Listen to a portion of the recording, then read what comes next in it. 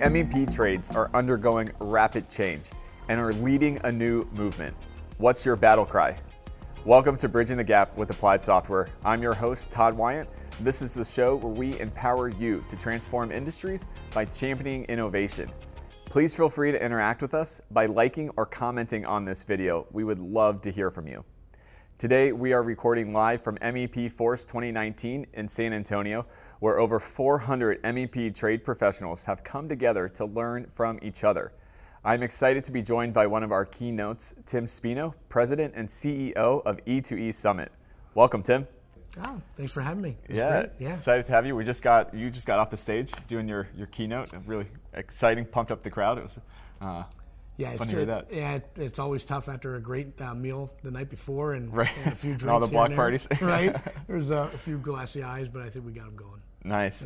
Well, can you start by kind of telling a little bit more about your background and what is E2E Summit? Yeah, so I've been in the construction industry for about 24 years now. Okay. And from a different capacity, though, I was always on the solution provider side, the manufacturer side. So I started my career with DeWalt Power Tools, then spent a few years with Cooper Bussmann, now Eaton Bussmann with fuses, and then ended my corporate career with Milwaukee Power Tools, ran a couple divisions for them. Yeah. And then I started my own company in 2012, a family-run company. It's my wife and my kids, and essentially what we do at E2E Summit is we connect contractors and technology. So we try to be the driving force for the adoption of new technology through working with the solution providers, the technology providers, and connecting them with the disruptors within the contractors and the trades. Gotcha. Yeah. So what kind of industry trends have you seen over the last couple of years then?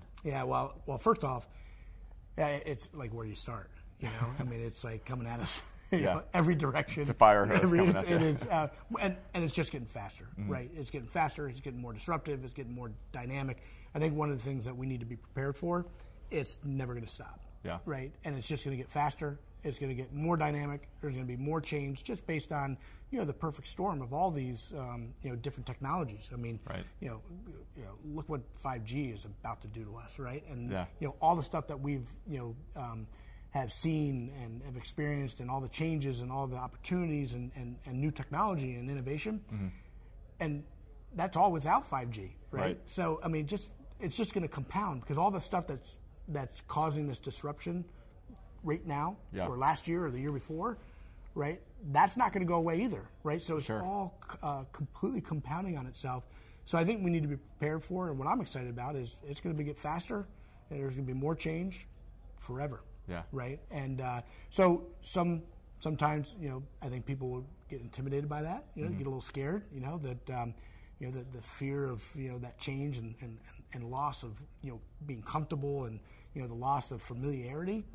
But then the flip side, and this is kind of the way I'm wired, is, you know, the opportunities and the new things that you can do that has never been done before through technology and innovation. Sure. So how do you think you stay, or what would be some of the best ways to stay agile in, you know, taking all this incoming new technology and being able to adapt quickly to it? Well, you know, it's a shameless plug for you, but I think, you know, coming to, you know, conferences like MEP Force, you know, I've experienced, this is my first year, right? I've experienced, you know, the interactions. I went to the breakouts. I've seen the other keynotes. I mean, there was a lot of content, right? But at the end of the day, I think the number one reason that you get out of the office, you get out of your zip code, you get on a plane or a car, and you attend these conferences, is to network, right? To meet with the people over meals, over, you know, beers and wine, and, you know, just it's that networking effect where you meet new people and you have those conversations. I mean, one of the cool things I've seen here is, I mean, the content and the breakouts are unbelievable, but some of the conversations that I've heard or been part of, you know, during the networking events and during the lunches and during, you know, happy hour, I mean, there was some really cool stuff. The Bridging the Gap podcast is brought to you by Applied Software. With solutions for the modern project, Applied Software is on a mission to transform industries by empowering clients and championing innovation with real-world expert consultants. Their comprehensive array of solutions for AEC, MEP, and manufacturing has a singular focus: helping you achieve higher performance. With software, training, support, consulting, and custom development, Applied Software has you covered. Visit ASTI.com and let them know we sent you.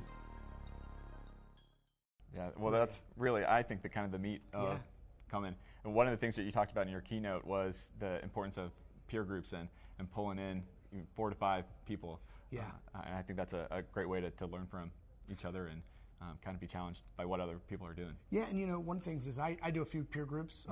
I've helped some peer groups and things like that. And I think one of the traps that people get into is they just think peer groups are more complicated than they need to be. Sure. I mean, peer groups is one trend that is definitely evolving and expanding.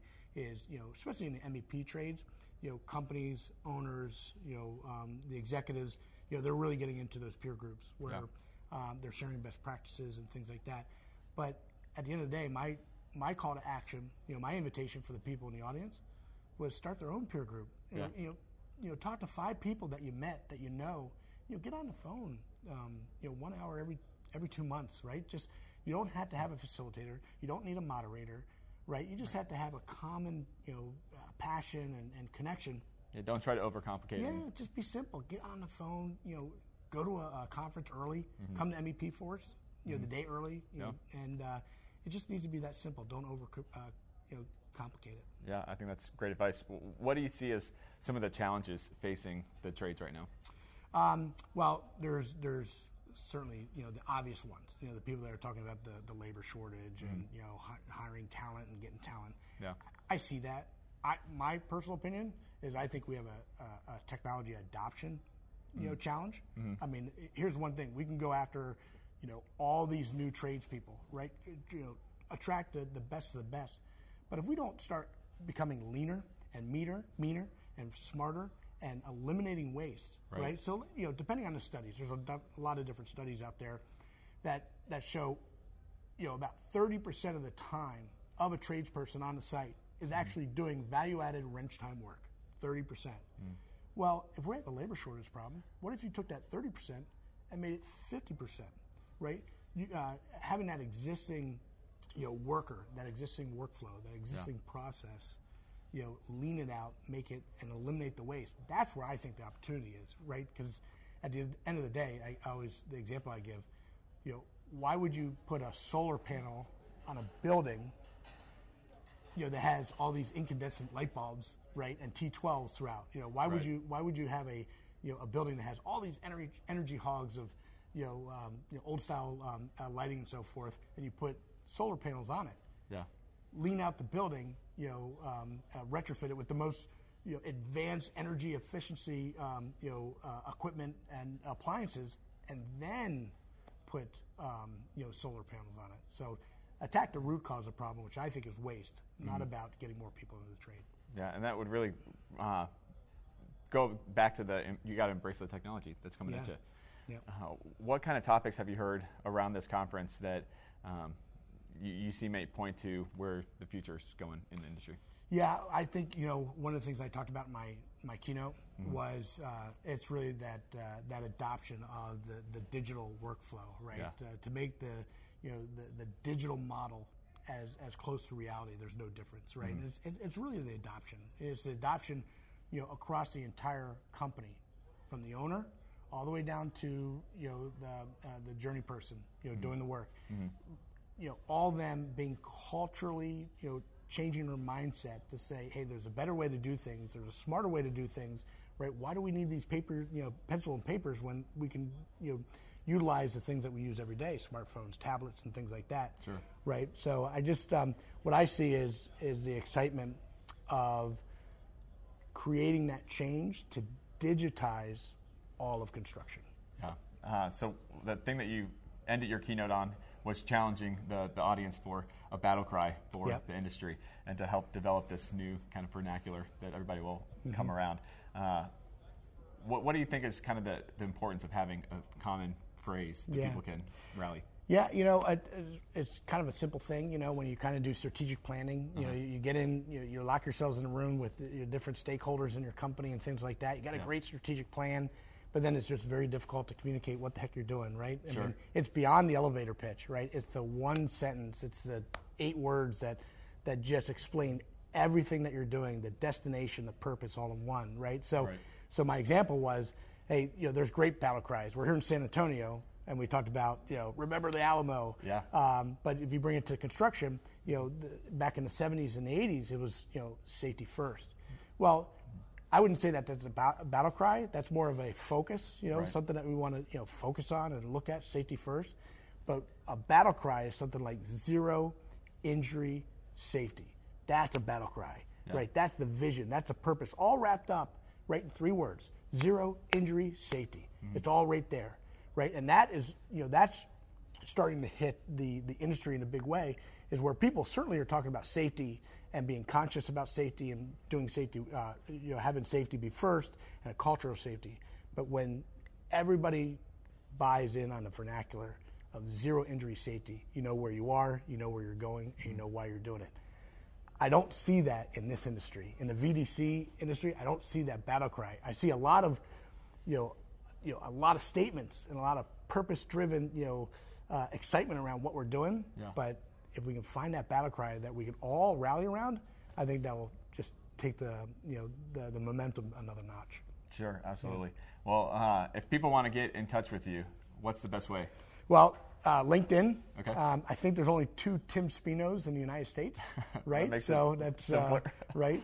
They know what I look like, right? So, but they can get in touch with me via LinkedIn. All my information's on LinkedIn. My email, my cell phone, right? So I don't cover that up. So get in touch with me on LinkedIn and let's connect. Tim, thank you so much for joining us on the show. I really appreciate your industry insights.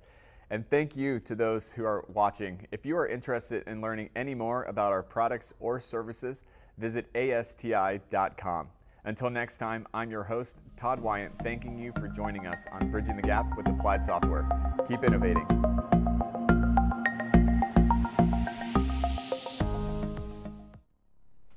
Thanks for listening to the Bridging the Gap podcast. Please spread the word by giving us a 5-star review and share with your friends and coworkers. You can listen to us on Apple Podcasts, Spotify, or wherever you listen to podcasts. Also, be sure to check out our other applied software podcast, the AEC Disruptors. Thanks for listening. Bridging the Gap is produced and directed by Alyssa Chartier, edited by Eric Daniel. Bridging the Gap is an applied software production. Copyright Applied Software 2019.